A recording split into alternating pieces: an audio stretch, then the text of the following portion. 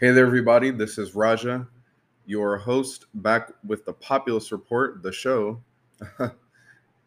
and today we're going to be talking about a couple different things. Well, really, one major topic, which is going to be vets and how we can talk to vets and start to really bring them into the sort of populist movement and how the populist movement really is something that lines up with their values and, you know, it's sort of the natural course of where a lot of these people can go, and especially with a lot of the news about Afghanistan and sort of the media coverage, I kind of wanted to do something for the vets and just to kind of have not a counter narrative, but give people that obviously advocate for a lot of these leftist and populist ideas and obviously a lot of labor and workers movements, just another line of rhetoric so that you can talk to people like vets who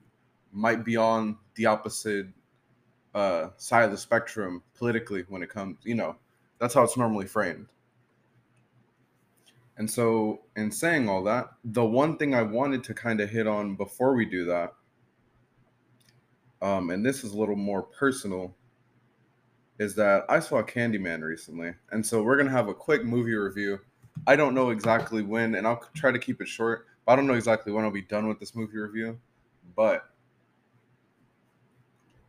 I am going to briefly give my criticisms of Jordan Peele's Candyman versus the original and all that kind of stuff.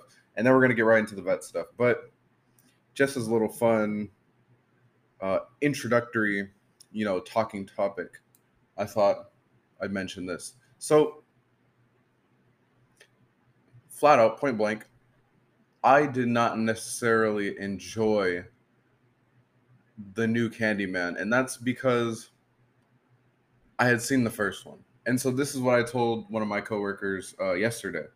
I said, if you haven't seen the first, then this new one is it'll be a good horror movie. It's like a good modern horror movie, in a vacuum by itself. It's cool. It's fine. But if you have seen the first one, then it just doesn't compare. It's not good in comparison for a number of reasons. I mean, the pacing, the cinematography, um, like the character development, it's all just not as good and like fleshed out. And see, here's like for the character development point in particular, there is a difference about showing the audience, personality traits of the character or putting that character in certain situations so that they can show you their personality, or just different traits about them in relation to their world and stuff like that, versus you just telling us all these things blatantly or having another character tell you all these things blatantly. That's kind of what Candyman the reboot did, or Jordan Peele's Candyman. That's kind of what it did. It just sat there and told you outright everything about these characters and eliminated all sorts of mystique and all that kind of stuff in favor of like, we're gonna give them so much that like at a certain point, like you can't see that in the character, like if I'm showing you the character interact, you can't see all the information and backstory and all that kind of stuff. That's just a slight nitpick. My major one is like the whole thematic role of Candyman was kind of like changed and uprooted, and that makes me think Jordan Peele didn't really understand the significance of Candyman. That Candyman isn't just like the cycle of racism. Candyman was the original one was literally like, yeah, Candyman was the embodiment of racism, but the important things was how the movie was displaying it like as if it was an allegory. It was displaying the interactions between racism and all these different black people, racism and, you know, white America, or educated white liberals and stuff like that. And it was showing educated white liberals interacting with, the reality of black people and like the black world and all that kind of stuff. And you kind of lost a lot of that in the new one. Because also like Candyman isn't just that, it is the deeper level too of like Candyman's whole sort of creation was like innocence corrupted, and now it's a perpetual sort of state of like this corrupted innocence is now going to further corrupt like another generation and another generation. And even though in our society we think we've eradicated this corrupting force, which in this case is racism, um, we haven't.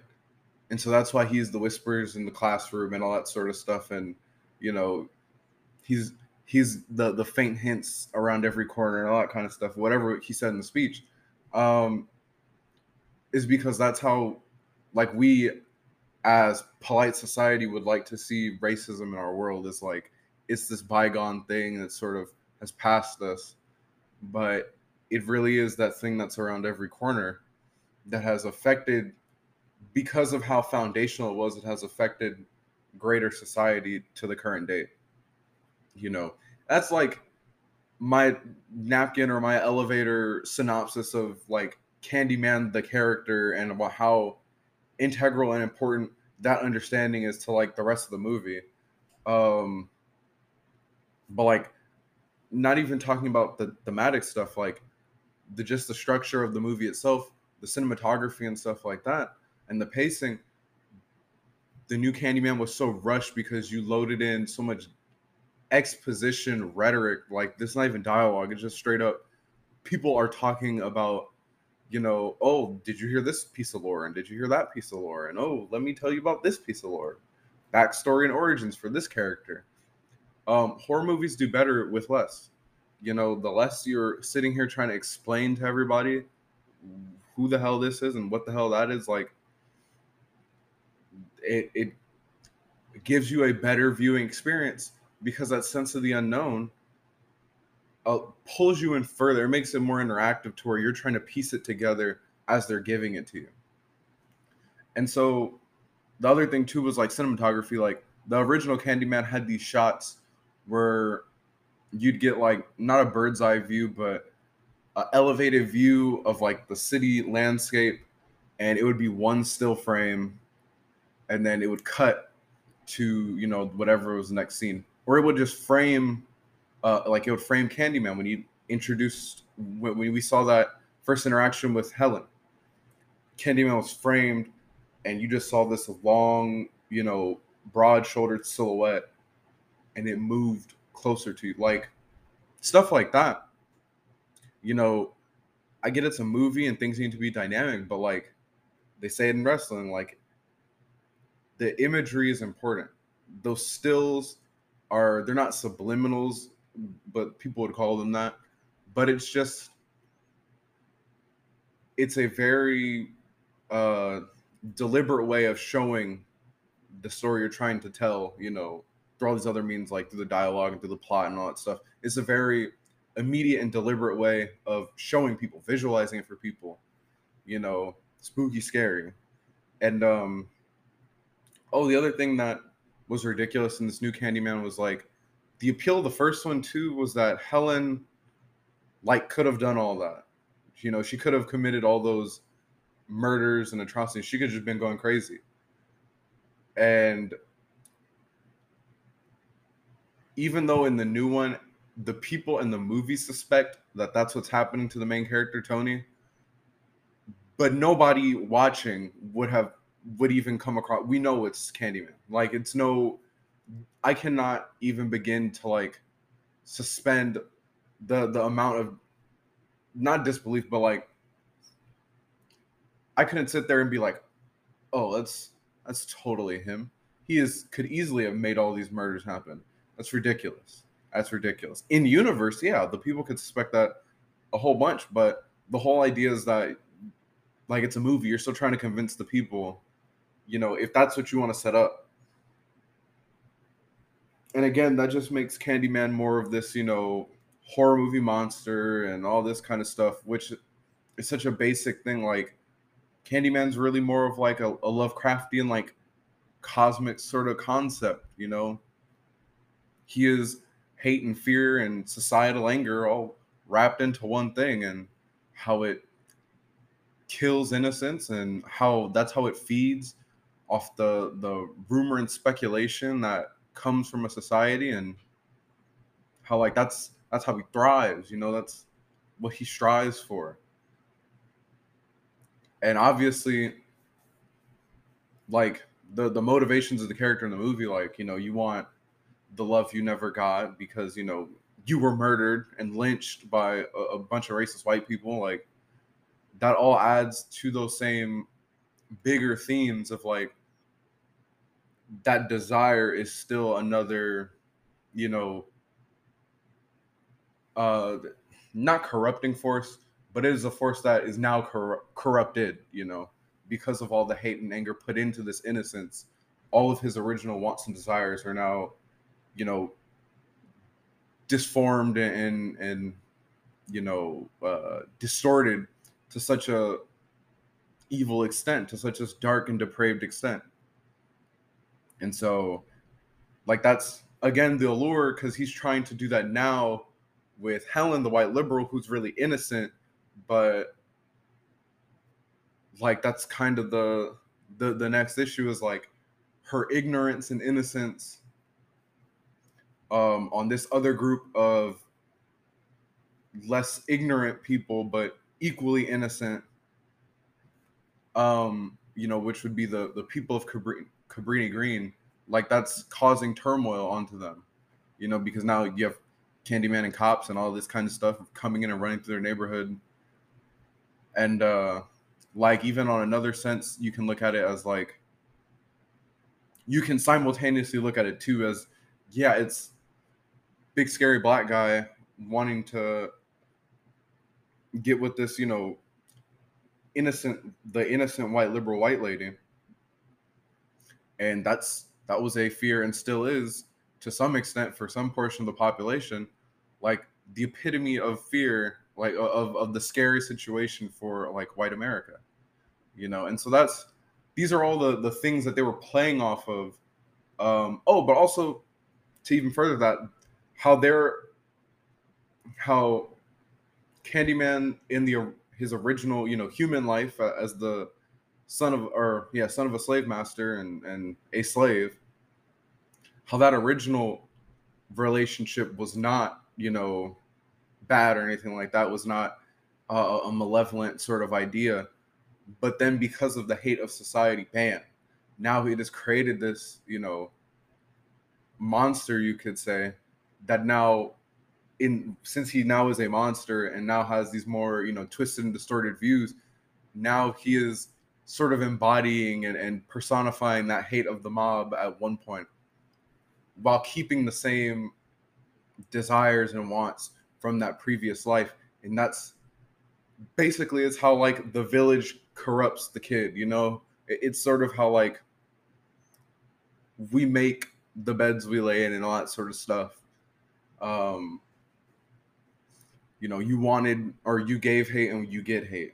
That kind of situation comes up from that. And so now you get a twisted and distorted version of that same relationship where he's killing people because he loves this white lady and he's tormenting her, all because of the original hate of this white mob or society at that point, you know. And so it's just a constant jumping between, you know, hate and fear society, and then how that affects innocence, and then how that innocence personifies that society's environment to then become that next thing. And how ultimately it was that sacrifice of, you know, Helen that saves the kid. Um, you know, the ultimate innocence, you could say, a baby that couldn't, you know, that can't hurt anybody, can't do anything. And the idea is that even that is still inescapable. Like, he escaped the fire, which could be that societal, you know, sort of uh fears and hate and all the chaos that would come from those negative things. He escapes that fire, but Like, and that's kind of the problem with the other movie too, is like he escapes the fire and Helen is seen as a hero because, she helped preserve that innocence instead of adding to it. But in the reboot, they kind of like just destroy that sort of plot, and it's like you can never escape the fire though. You can never escape that societal anguish and that environment at all. And so like it's another one of those things, like I'm not saying it would have been easy, but like making a sequel for a movie like Candyman was just kind of, it just shouldn't have happened because it was such a complete story. Like thematically, like you can pull so many things from it. Like I said, Tony Todd being Candyman, such a great, you know, actor and all that kind of stuff, and his voice was just, goosebumps inducing. It was just like the perfect movie in and of itself, for what it was. It accomplished everything it set out to do. And so yeah, that is my spiel. I have more kind of thoughts, but I also don't want to waste too much time on this.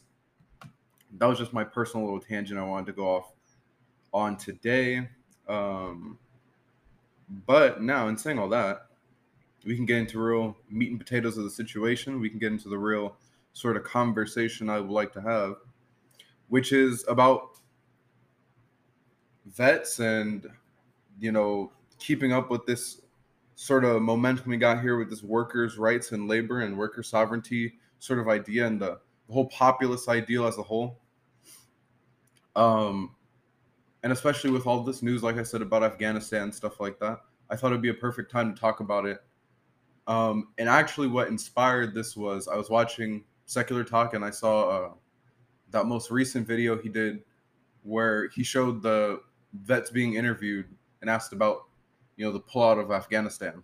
And I thought it was really interesting because I know various vets in my life. Like my grandfather served in Vietnam, and my uncle enlisted in the military. And I think he was there for a while, but I think he got hurt or something like that.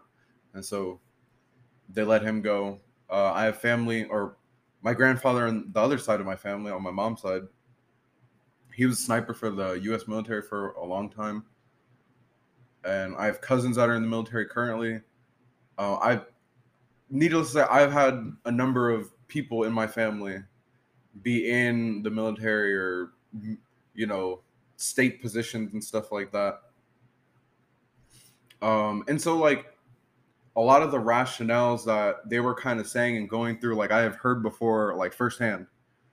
The sort of, you don't necessarily fight for the war, the politics of the war. You're fighting for the person next to you and that kind of stuff.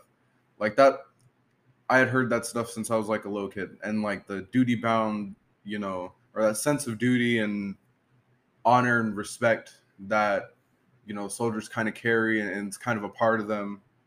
That need to serve and that sort of desire to protect the thing you're proud of, which is obviously the country, and to help others across the seas and all that kind of stuff. Like these ideas of like protecting and serving, you could say.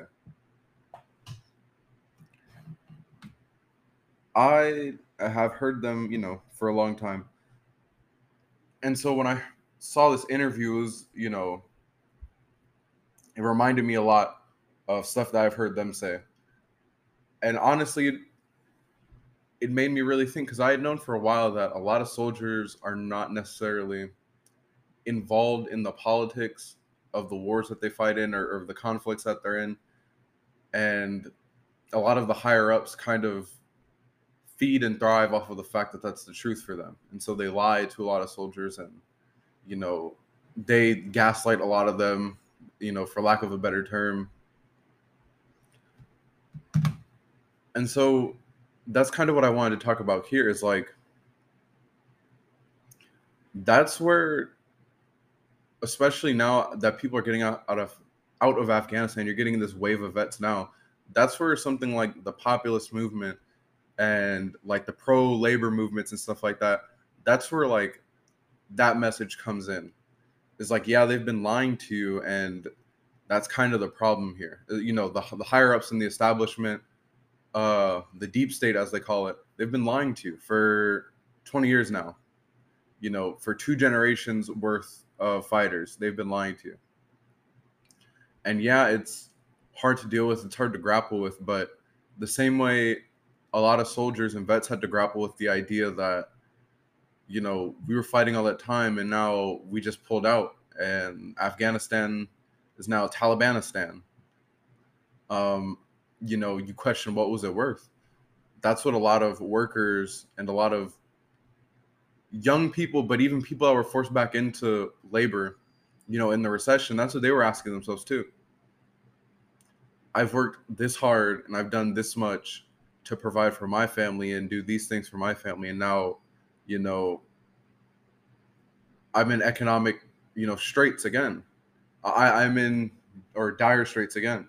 So it's that idea of like, you did all the things that they asked you, you did all the things that you thought were right, and you followed the orders, you know, domestic or abroad, you know, talking about civilians and soldiers.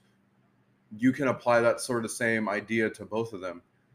And yet they still are coming up short. They feel, you know, shortchanged in some sort of way because of the result that they got out of that. You know, for a lot of vets or for a lot of people in Afghanistan, it's like we let the Taliban get Afghanistan. And for a lot of people here, it's I still am living paycheck to paycheck. I still can't provide wealth or any sort of like meaningful economic progression for my family here. And so you look around and you say, what's the point? Especially like the younger people seeing the previous generations like all consecutively do worse economically than the last. You ask like, well, what's the point? It seems like I'm more likely to face, you know, poor economic standing than I am to succeed and, you know, amass anything even than like what my grandfather or his father had. You know, like that's the way our economy looks. And so yeah, it's a very similar sort of melancholy inducing state. Uh a state that really incites desperation. And that's kind of why like you need to refocus and say, well, who's been giving the lie? Who's been spinning the story in saying this? You know, because it's no coincidence that the same demographic of people, you know, poor folks, people that come out of rural areas or highly urbanized areas, you know, like bigger cities and stuff like that. The more economically disenfranchised, you know, poorer folks. It's no coincidence that those are the afflicted people, or those are the people that feel this sort of dissonance of reality, where it's like the effort that I'm putting in is not in any way, shape, or form what I'm receiving in a result. It's no coincidence that's the fact. That's because you have elites, whether it be in the public or private sector, who politic in a certain way, and we're just pawns on the board, and you know, in that sort of game. Uh, for the case of Afghanistan, why are we in there? Because of 9/11. That's what they told a lot of these, you know, soldiers as they were fighting over there. And in the case of the video I was talking about off of Secular Talk, yeah, that's exactly what they told this one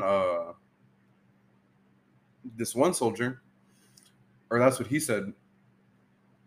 And I've heard that myself. Is that a lot of higher ranking people will say like, "Oh, we're in here because of 9/11 and you know Al Qaeda and all that stuff." And this is far past the point. This is 10 years past the point when they would still say stuff like this. Of when you know we got Bin Laden, you know, or Saddam Hussein is in Pakistan or something like that. You know, like Al Qaeda is eradicated to 100 member or 100 to 500 members, you know, in Afghanistan. The Taliban is not in support of, the global efforts that Al Qaeda and ISIS have because they don't want American intervention still. So, like, it is this almost extreme, like, denial of the politics involved that the generals do. Not even just the generals, but just higher ranking officials, because they understand that, like, the politics directly involves money and directly involves these other influences that a soldier, they train you not to be worried about. And when it comes to the people, uh, CEOs manipulate directly the legislators, and elected officials, and you work in the 9 to 5 don't have the luxury to worry about that, and they will also mire and bog you down with a number of other cultural things, or cultural politics, um, so that ultimately you don't focus on the economic dire straits that you're in. You focus on, you know, the problems of cancel culture and all these other things that they like to, run on MSNBC night after night after night, and then Fox night after night, night after night after night, um, to keep your mind away and to keep the focus away from these more important issues of, where all the CEOs from the different banks and insurance companies of 2008. Because I didn't see a number of them go to jail, but I saw a number of them in, you know, elected official or the president's cabinet. Not even just elected officials, the president's cabinet. I've seen them in Obama's and Trump's. So what's really going on? Or they're in, different committees and stuff like that for financing. Um, you know, if I was talking to a room of vets, I would try to explain to them that the country that we're in and the freedom that you were fighting for and all this kind of stuff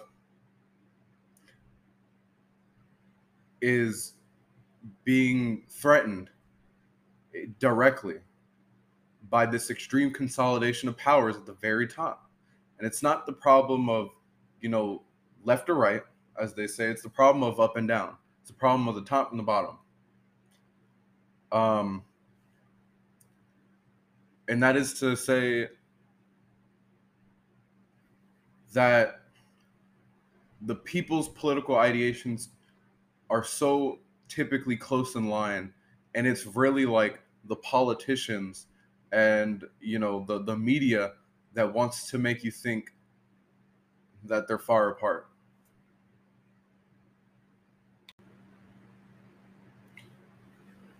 It's a lot of the media that has made us believe that all Republicans are Trump supporters, or that they're extreme,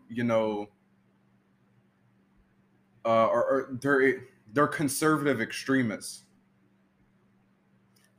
and that Democrats by and large are super lefties that believe in like Stalin communism and Castro socialism, and that Biden is like super Bernie Sanders, corrupted. But these obviously are not the facts of the matter.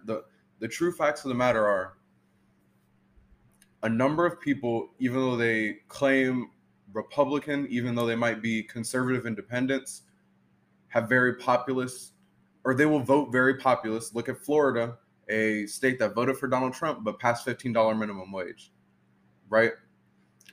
That's still a populist. That is still a populist piece of legislation that a number of conservatives voted for. And now they might have a right-winged justification for that, but the idea is that the populism here is counter to the corporatism or the corporate backed state economy. Or not, I'm sorry, the state backed corporate economy. There you go. That's how you would say that. Because the states are funding a lot and giving social safety nets to a lot of these higher CEO class, bailing out during the pandemic $1 trillion a day, or yeah, $1 trillion a day in liquidation, which is a ridiculous amount. But no one talks about the deficit when they want to do that. Same thing with war. No one talks about the deficit when we talk about starting wars or military operations in other countries, like bombing Somalia, which we started doing like last month, I believe. You know, they don't talk about that stuff, but they'll talk about it when they talk about giving you better roads, giving you, you know, better piping, when they talk about better housing, when they talk about free healthcare. And because they know, or because the media's already set up this dichotomy of, you know, the right believes these certain things, the voter base has kind of assumed some of the rhetoric and justifications for why these politicians don't want to do things. It's not saying that the voters don't want these things. It's saying, again, the base has accepted, it has consumed, it has, you know, they say, we'll take you on your word. The justifications for why politicians don't want to do these things or vote a certain way. You know, the old line of, oh, you're going to be standing in line forever because healthcare, because universal healthcare means, you know, poor quality of work and all that stuff. Lies. It's ridiculous. It's absolutely ridiculous. Look at Scandinavian countries. That is a simple thing. I mean, I'm not a fan of Castro, but look at Castro's medical advancements in Cuba during the time where you had the USSR. There you go. I mean, you can't deny the fact that the government in these situations is going to be the more expedient way of doing this. Like, the way we get our research for these different vaccines comes through, you know, universities researching this stuff. It doesn't come from a pharma company. It doesn't come from an insurance provider. It doesn't come from any of these people. It comes from taxpayers who fund these public research endeavors. And a, you know, big pharma company, something like that, they come in and buy these things. They come in and buy the chemical patents. They come in and buy the, you know, whatever is created out of this. They come and buy it up, and then they resell it to you. You know, they're really like merchants that just, you know, they get a product from the artisan and then they give it back to the marketplace, when the artisan obviously could sell it themselves. And they do it at a better and more affordable price because our artisan is the US government. And, you know, when you start doing things federally, the government has a little more leadway because they print the money that they're selling in. So, you know, and this is kind of getting in the weeds right now, but the whole idea is that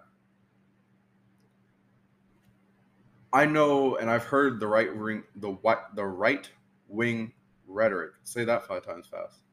I've heard the rhetoric that avoids the substance and directly attacks on, you know, cultural or these sort of like ad hominem type personal attacks, to avoid having to really discuss like the merits of the substance of, you know, these sort of policy suggestions and these sort of different, you know, political ideals that even might have overlap, such as populism does. And I've heard it on the left too, where, you know, soldiers are just dogs and all this kind of stuff, and, you know, white people are the worst thing ever and all this kind of stuff. And I have my fair share of criticisms about, you know, white America, but that's still not getting in the way of the fact that I see that, yeah, like, if you're poor, you're poor. If you don't have, you know, and also that anything about race is either, this is kind of how the dynamic goes. Either you're creating resentment or you already resent somebody, you know, and it's not beneficial to talk along those lines when especially a lot of these racial tension issues are created and kind of promoted because of a poor economic standing. That's why economics and getting people to a point where, you know, an individual can succeed in our society based off of merit would be the biggest goal, is because at that point, then, you know, if there are racial tension issues, if there are things like that, if there are, you know, uh, issues about sex and all that kind of stuff, that can be handled in that respect. Because then it is very much a cultural and societal thing that needs to be changed.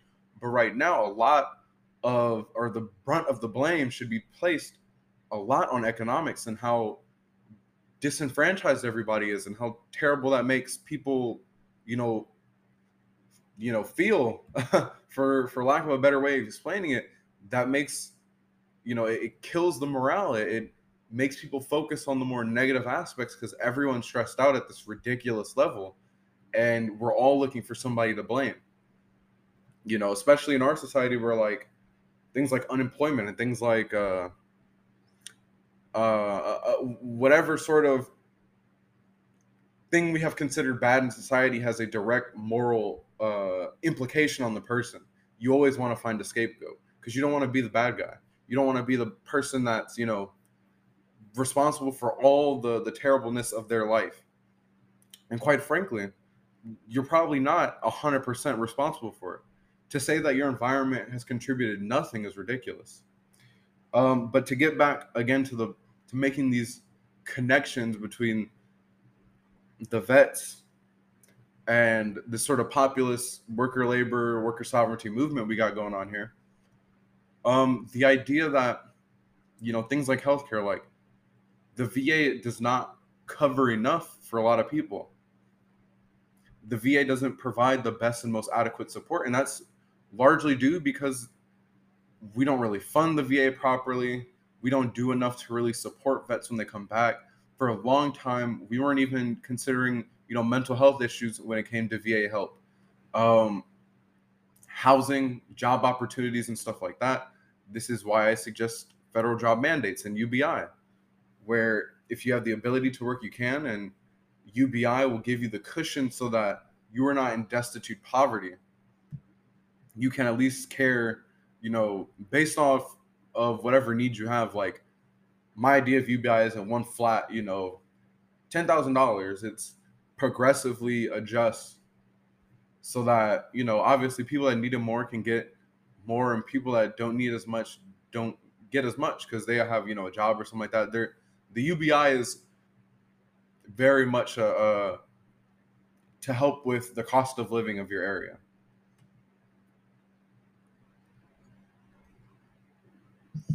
You know, free education and free vocational training. And see, the idea too is that I know, obviously, like if you're a vet, if you're a soldier, like you are given some of these things I'm talking about. But in a lot of situations, you have to sign away 4 years, 6 years of your life, and that seems like, you know, kind of a slavery sort of setup right there, where I have to say, oh, I'm going to give you X amount of years of my life in order to, you know, do this here that I really want to do. But why should I have to give up everything to the state in order to profit in my own personal life?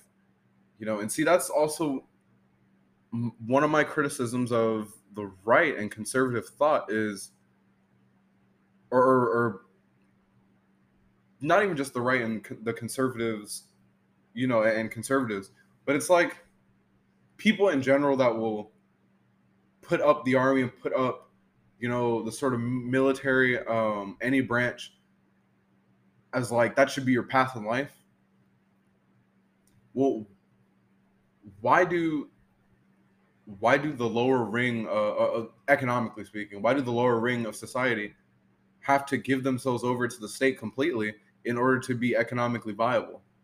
I think that says something about our economy, that it's not quite good enough, not quite strong enough at the current moment, based off of the different policies and legislation that we have, that we can't support that kind of economic movement. And maybe we should do things here domestically to make sure we can, so that, you know, people don't feel beholden and start resenting the military more. And not even just from a we don't like the war. This is talking about we resent the institution because it's being predatory to this lower economic ring of people. You know, that again, simple things that I think should be addressed, and I think aren't hard to address. But obviously, there are different economic influences and different economic, uh, incentives for these higher ups and people in power in the public and private sector to, move our economy this way. And this is my point again to soldiers is that, or my point again to these vets coming back, and again to conservatives and right wingers, is that how can you be comfortable with such a consolidation of power when it is directly impacting your independence as a person? And for my vets out there, how can you stand by and support individuals and a system ultimately that does not support what you have embodied in merit and hard work and honesty and loyalty and, patriotism and pride in your country, when, these people, they do not support that. This cross section of individuals, they do not support that at all. The CEOs and the legislators, they do not support these same principles that you do, and they honestly, insultingly, will feign that yes, so we do believe in these things, and they'll grab a Bible and they'll have their kids and they'll pose for a picture, you know. But that's all to just get over on you and pull the wool over your eyes in a lot of respects. And they'll also demonize and make this caricature image of the left and of people like Biden and stuff like that, who is an issue in his own respect, but not in the way that they frame it, you know? And it's unfortunate that that's the situation we're in. But, vets uniting with the rest of society, that's how you kind of push for this more a coalition, this more organized front of, we are the populist branch of the government, you could say. We are the people directly that aren't going to allow, these very concentrated points of power to reign over us in this sort of economic and military tyranny, because that's ultimately what they have too. And the idea is that you should push for these other things too, because now that you're not in service, I know that want of serving and duty is still there. This is the perfect way to do it, because this is directly serving the people. These are policies that directly benefit the people and what the people are asking for by and large. People want the ability to not have to worry about student loans, free college. People want the ability to not be crushed under, medical debt. That's universal health care. People want the ability to be able to, work a job that's meaningful and work a job that's related to whatever education they have. That's living wage and that's a federal jobs mandate. People want the ability to be able to, people want the ability to actualize their rights as much as they don't want the government to infringe upon their rights. And this goes back to our concepts of like negative and positive freedoms. The government giving us something so we can accomplish it versus the government getting out of our way so they can't impede us from doing things. Both of these are equally important in this sort of process of, individual freedoms and individuals being able to do what they'd like to do, self-sovereignty and all that kind of stuff. Merit, these are all factors that play into that. And something else I didn't throw in there was people want the right, or people want to be able to, be educated and not have to worry about student loan debt. Oh, or maybe I did mention it. I don't remember if I did. But yes, free college. That's what that would be. Um, and so that's my sort of message to vets is like, I don't think a lot of people, or this is my criticism on media currently and my message to vets is that I think a lot of people are misguided in where they're placing their uh, anger and, disdain. And media has kind of trained us to push it on the people that are there. So like media has trained it, instead of putting it on the institution, we're putting it on the individuals that have to carry things out. The person that gets the order, when it's not really them. It's the person giving the order that we really need to be on. And saying that means it's the system, it's the institution, it's the people whose greed and corruption have forced us into, these imperialistic, occupations and these nation building operations, which are ridiculous for one country to carry out, and that not to be considered as aggressive in any sort of sense. But I would never blame the soldier necessarily. I mean, unless it's something heinous, unless it's something like they're out there killing babies, like that's, I'm gonna blame the guy who did that. I mean, even though I know there's General too, I'm blaming him, but I'm blaming the guy that did that because it's a baby. Come on now. But realistically, these are the kinds of things that we're talking about, though. In Afghanistan, a lot of the people that we were allied with, a lot of the Afghans that we were allied with, their higher ups and stuff like that, they were warlords with child sex slaves.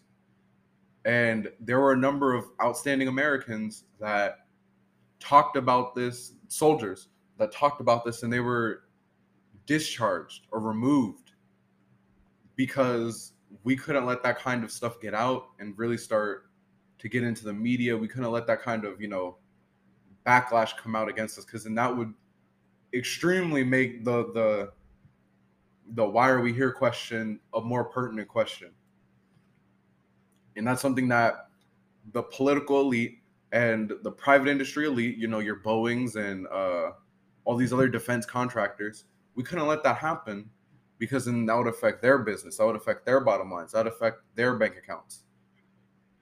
They are completely fine with being immoral and, ethically questionable, to say the least, and then put that right on the backs of soldiers and then lie to them to their face.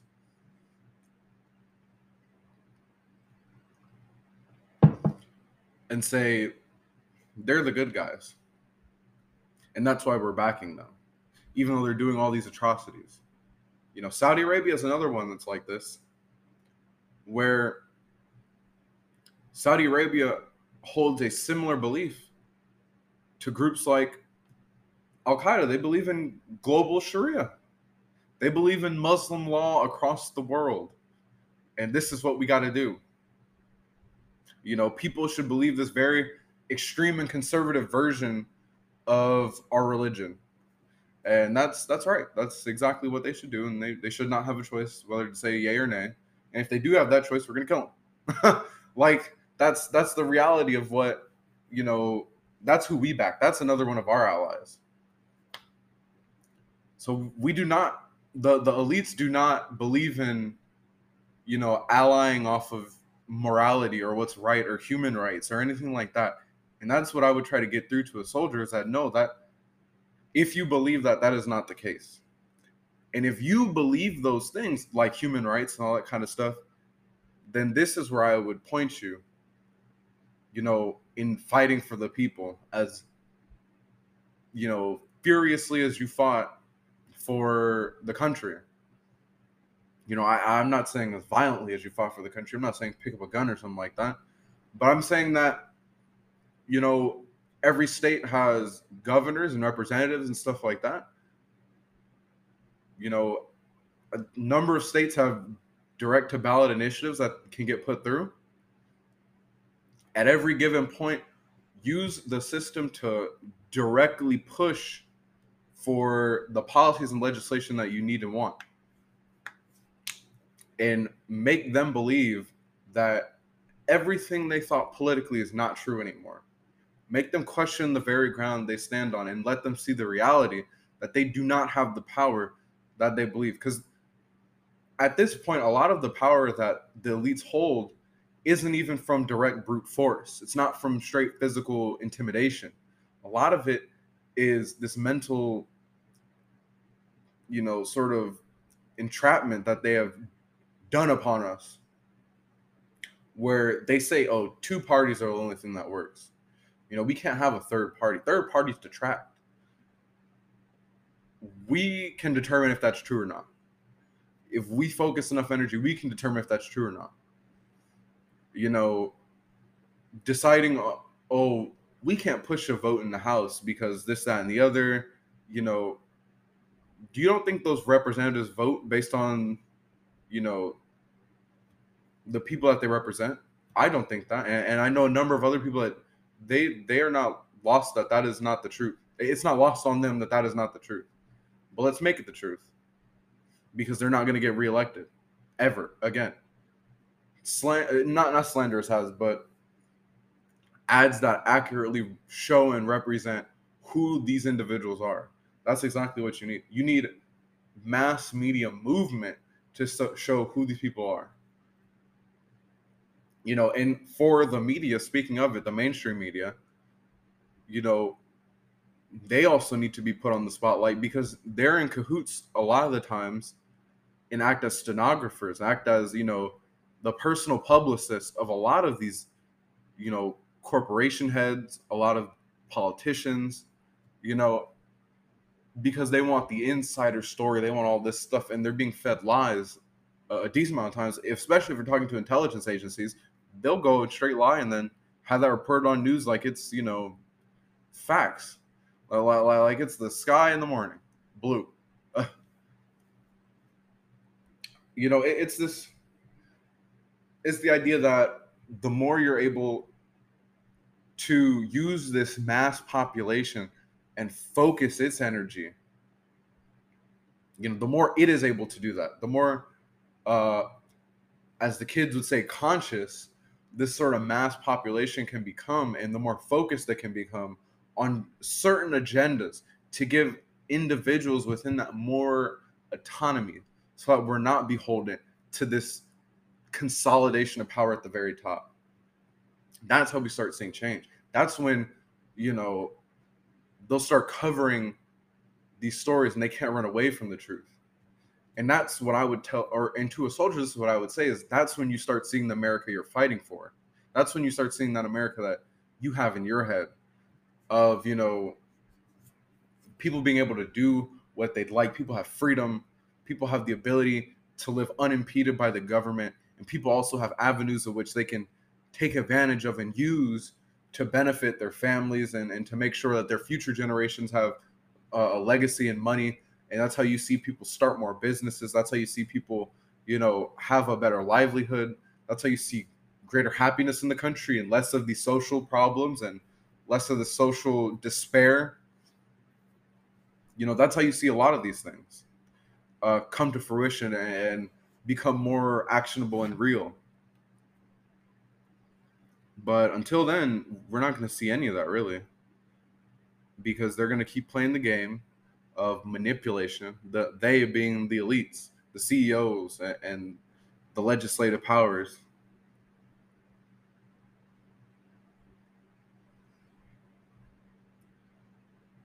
That's when you'll start seeing that, is when we start pushing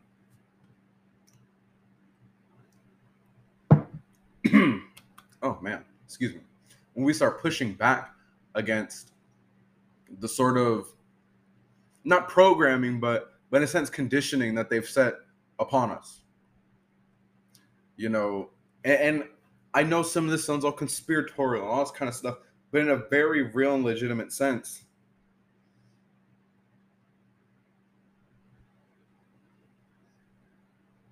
in a very real and legitimate sense, these this is how America works and it's been working for a long time.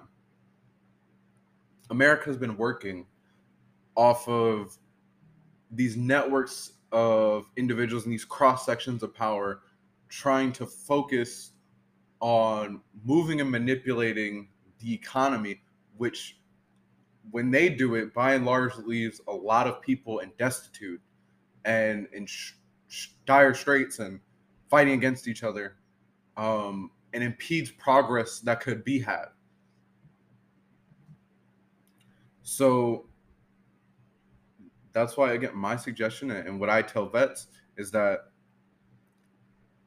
those people that are doing that are the ones giving who lied to you and put you in situations and had you lose loved ones and all these kinds of and all the reality or all the more negative aspects of that reality. Like, they are the people to blame for that. And the way you counter them, the way you beat them, and the way you really you know stand to not enforce your principles, but to be honest to them, and to also be honest to the sort of ideals that you have. You do that by helping the people. You put your ear to the ground. You listen to what the people are saying. Listen to what the people are doing, and don't be lost in the media onslaught of the narrative, the fake narratives that they put out, and the sort of cultural noise that they put out to shadow or overshadow the economic issues that are being had from administration to administration to administration. And more than not,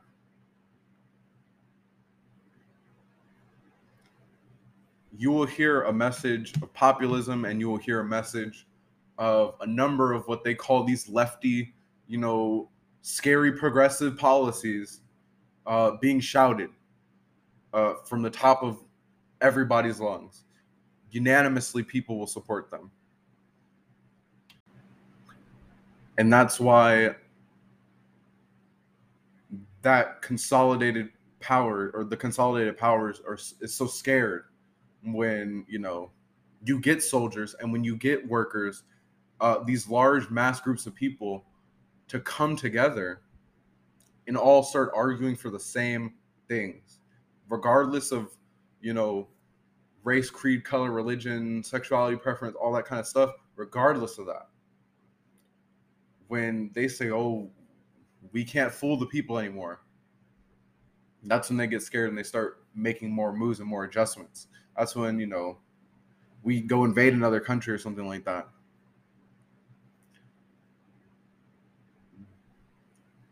When we can get those groups to start seeing for these common interests,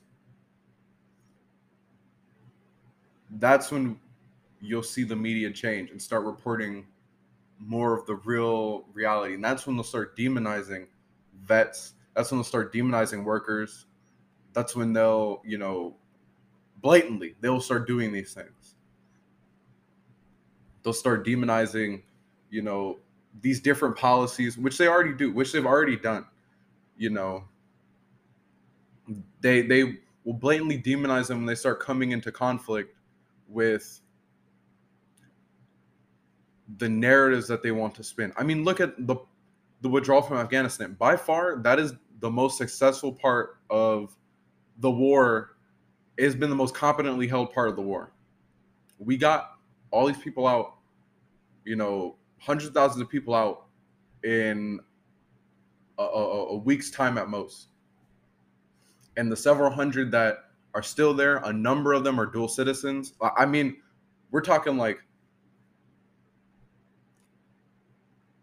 I believe they're anywhere from like 200 to 500 people, something like that. We're talking more than half, closer to like that 60% number, I believe, are dual citizens. They're dual citizens, and they want to be there still. They want to stay. For whatever reason, I don't know. But they're using, that's their choice. They want to stay. They don't want to go anywhere. A number of the weapons that were left, the number of the vehicles that were left, number of the weapons lost. A number of the vehicles are inoperable or they don't know how to repair them. So they're useless. If there were things left in Afghanistan, they were nothing of real value.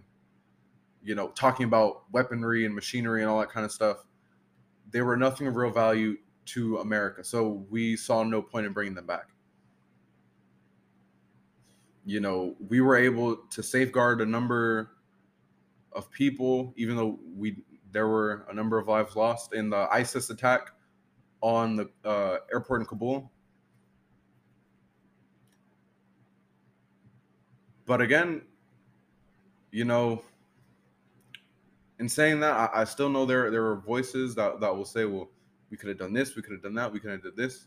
And the question is, at what cost? At what cost would we have been willing to risk more lives, more, young people, another generation to this war?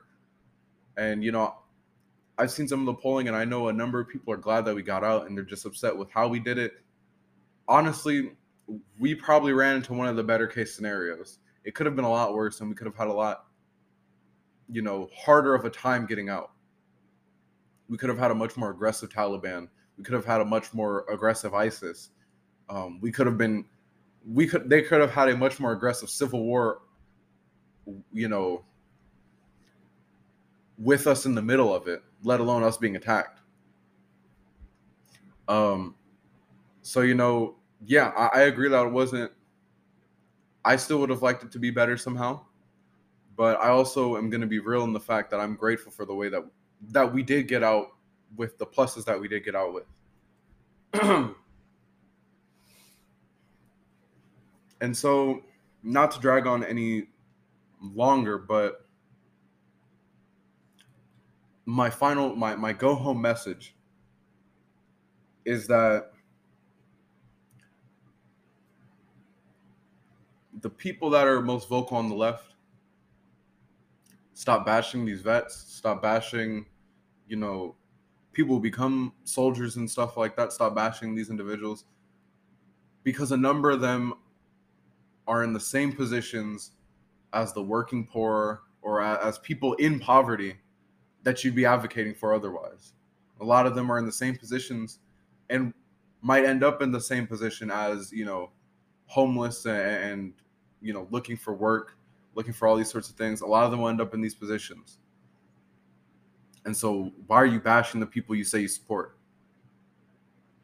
And for soldiers, and also a lot of these people aren't involved necessarily in the politics of their war. They have a different reason to want to be there. They have a different reason to want to do something. They want to help and they want to protect and they want to, make a difference. Some people become doctors, some people become soldiers with those same incentives. And so I'm not going to bash anybody that has good intentions, or that's trying their best to do the right thing, because I know that our system and in this world, it's easy to do bad and to do wrong while you still have the good and right intentions and a good and righteous heart. So, and also I'm going to say to the soldiers, don't let them lie to you. Don't let them, manipulate reality and tell you one thing when the wind is blowing in the other direction. You know what I mean? When reality is saying to you that, it doesn't make sense why we're here. It doesn't make sense this and the other. Why is America being so aggressive on these other countries? Don't let that get in the way. Or not don't let that get in the way, but don't let them tell you that that's not the reality. Don't let them tell you that, we're here because they're the enemy. We're here because they're the bad guy. We're here because this, that, and the other, when that's not the case. Now, in the situation where it is the case, yeah, of course, Nazis, they're bad guys, but don't make them don't let them make believe and lie and say that everyone's a Nazi. And it's funny because on the left, All you people on the left, stop saying everyone's a Nazi if they're not a Nazi. You know, you can be conservative and not a Nazi. I'm gonna just say that for the people that need to hear that. Um, it's just, don't let the culture war, so to speak, don't let that get in the way of the real economic issues. Don't let that get in the way of, for the soldiers out there, don't let that get in the way of your sense of duty and you wanting to bring, make this a great country. Don't let that get in. Don't let the culture war get in the way of that, and really look at the policies that will increase, entrepreneurship. Look at the policies that will increase economic movement in this lower class. Look at the policies that will do all that. Look at the policies that give freedoms as much as it is the government getting out the way. You know, look at a quote unquote bigger government isn't bad if it's giving people the ability to do things and it's not taking away more of their rights, or it's not taking away more of their autonomy.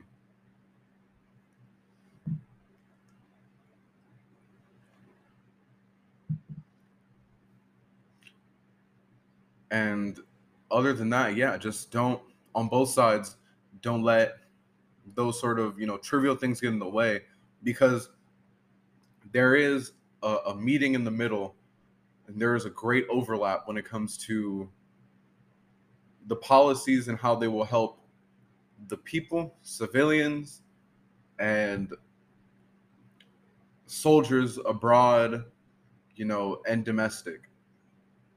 They I remember hearing the news about this where they were trying to make it so that soldiers couldn't vote while they were, you know, out of the country and all that kind of stuff on tour or whatever.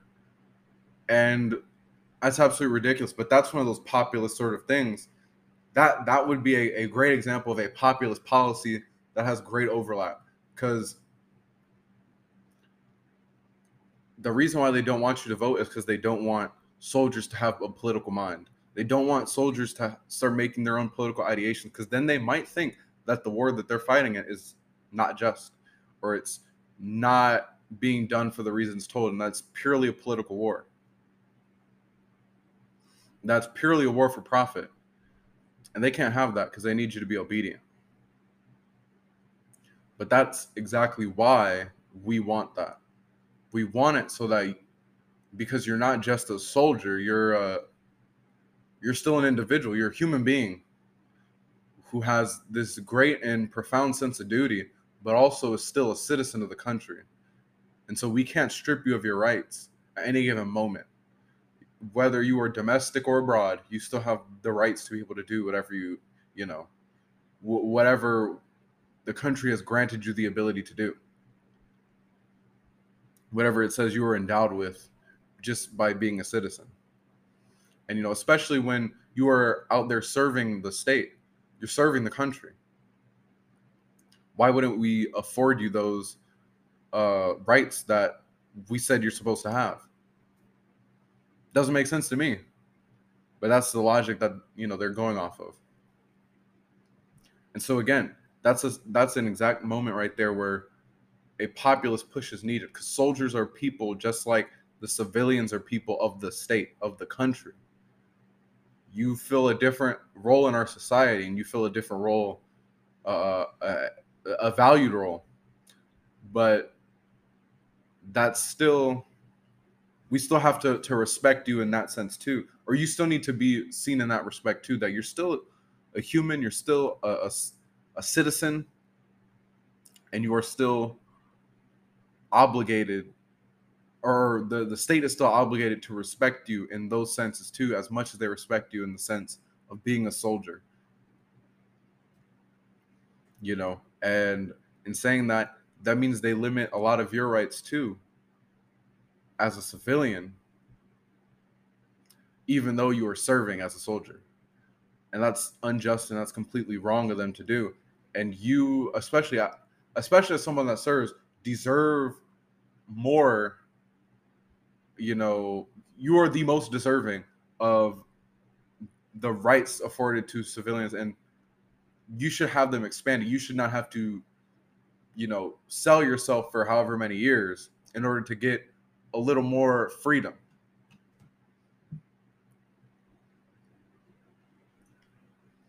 Because that's kind of a backward system if you think about it. A system where if I sell myself to the state for a number of years, I get more freedom versus a state that is so free that I'm willing to serve, however many tours or however many, years. And then I'm compensated on top of that, economically or with loans and stuff like that.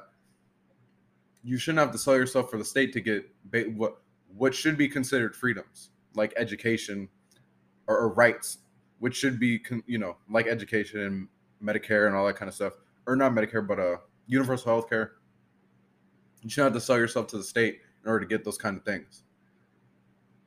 The state should give back to you more than you give to it. Because without people, without the people, entirely, then there would be no real nation. There would be no, it would be just the consolidated powers, and they'd be consolidated powers of nothing. We are the hot commodity, as they'd say. And the more we can focus on that and use that as leverage, the more of these policies will get through, and the more we will be really able to combat and see the enemy that we have to fight and beat. Not necessarily breaking the system, changing the system, all this kind of crazy stuff. It's simply, we need to take the reins back on this, horse, back on this ship, back on this, whatever it may be. We need to take the controls back and say, you're not in the driver's seat anymore. You've been manipulating and abusing a lot of people for too long. You're not in the driver's seat anymore. And I mean, I would love to have on people to talk about this with, because I feel like that would make this conversation is one that needs like a back and forth. But I mean, I just don't see how people can combat with that sort of idea that, like, if you put, the culture war stuff aside, and if you focus strictly on like authority and economic policy, that they are getting over, the consolidated powers are getting over on just this large number of people. And one of the most egregious groups that they get over on are soldiers, because the institution is predatory and strikes after people that need economic leverage, and the military gives the promise of economic leverage, and then you go out, you sign yourself over for so many years, God forbid you get injured, before, during, or after, and then they give you lackluster care when you come out. They give you, some benefits which are, fairly good, like a GI Bill, like when it comes to buying homes and stuff like that. Like that stuff I've seen firsthand. That's very good, and those are very good things. But like, why is that the bare minimum of what you get, though? And why is it like you have to sign over more and more years in order to sort of get the stuff to be happy with in life? Why is that the case, that you have to sign over so much of your life to then be happy with whatever little bit you have remaining? And some people see things different. Some people see, like, once you're 40 or 50, you still have like so many years to go. But think about all the years you just spent. To those people, I'd say, think about the years you spent, and think about the freedoms that you have been robbed of in that time. You haven't been able to, either enjoy your family, let alone start it. You haven't been able to interact in society really like that, because it's like you've been working that whole time. And that's the other thing too, is like we've normalized that idea of like work being so integral to your personality and identity and all this kind of stuff. I am whatever X job or occupation, that we kind of forget that, like, that's you sort of denying like the human aspects of you. Like, I am the occupation versus I am, whatever your name is. I don't know, like I am, in my case, I am a dishwasher versus me saying I am, you know, Raja. I am, this old, or whatever. Like, it's sort of these things where we're letting these societal sort of positions and these very non uh person dependent things, like person dependent identity categories, define our identity as a person. And to me, that comes off as dehumanizing a little bit, and that comes off as, we're slowly going into that sort of aspect where, like, we're just becoming more cogs in the machine. And obviously, if I'm a consolidated power, I'd love that, because that means it's less pushback, it's less blowback, all that kind of stuff. We're going the way I want to go, maximize profits, maximize output, all that kind of stuff. If I'm the person living in that and I can realize that, I'd have a big problem with that. Because why does that person at the top, that consolidated power, get to have so much more humanity than me because of my economic standing? Why does my economic standing, have such an impact in our society on the amount of humanity you have, your mental health, your physical health, your family, your generational family, like mental health and physical wealth, or physical health? Why is that the case? Maybe we should fix that. Maybe we should alter that. Maybe we should have it to where the most viable option shouldn't be selling yourself to the state. And maybe we should have it to where, the person's will and the person's, desires is like what motivates them to go in certain directions. Whether it be, their desires is to, protect and serve the country. That's great. We have places for you in the military, and, I'm sure some people that consider, that would also fall in line with the police force too. Like, that could be your avenue, but that's not because you're in such dire economic straits. It's because that's the kind of, like, that's the person you are, and that's what you want to do. There's a difference. Maybe you want to be a doctor, and that shouldn't be because medicine is a more lucrative job market and more lucrative, pay. It should be because that's what your interest is, that's what your desire is. And on the flip side, you shouldn't be damned because maybe your interest and desire is something more artistic, or something more involved with literature, or something more involved with history. You shouldn't be disincentivized to go in there because there's such a lack of, because our job market just can't support that, because our job market, is so deprived of diversity at the moment that, we can't support that sort of thing at higher levels, or even at the more, broad, not higher levels, but we can't support that in a way that will see economic growth. There you go. That's a great way of saying it. We shouldn't damn those people for doing that either, because they still decide to get their education in some sort of way, and they want to use it to be productive in the society, or be productive in their own life. It doesn't always have to be a big societal thing, but that's the thing I always come back to, because that's just what's most important to me, and what I think is a more universal, like, appeal of, like, it's good for everybody. Why shouldn't we do this? What's good for the goose is good for the gander, as they say.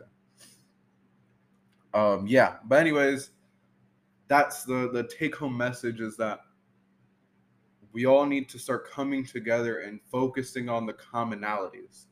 Focus on the commonalities. While we are fighting more than ever, come together on the economic policies, because they touch everybody.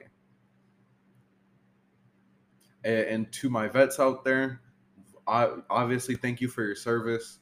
Um, I hope that this has enlightened you a little bit and maybe persuaded you or made you interested in more populist sort of policies and more worker sovereignty talk and how that leads to you, or how that goes back to you know the community of vets.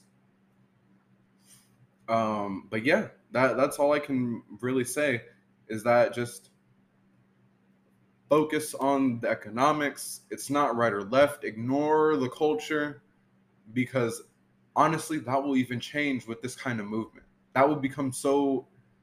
The culture that we have now will not be the same during and or after a movement like what we're talking about that's so economic driven, that's so focused on class issues. Um, you know, it's not left or right, it's up and down, it's top and bottom, and the top wants more in the bottom wants to reduce, the very bottom. The bottom wants to have more of a ability to just move up and down. They don't care. They some people don't want to be uber rich, and that's fine. But everybody should not have to be poor. Everybody should not have to be, you know, banking on where they came from the previous generation in order to determine the wealth that they're going to have in this one and the next. So yeah, that's basically it. That's the populist report. And tune in next time, sometime this month.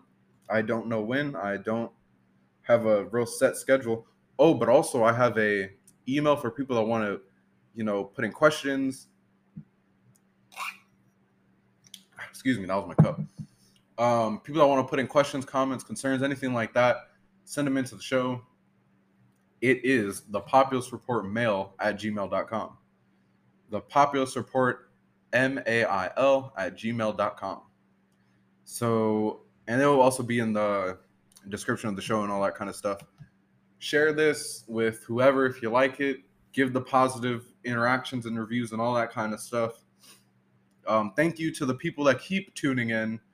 The 3 or 4 of you that do, y'all are great. Y'all are great. I hope to see your emails or some sort of communication because y'all are top notch. Y'all are good. So thank you. And other than that, everybody have a great day. And enjoy. This is Saturday for me, but whenever you hear this, enjoy that day. All right, bye.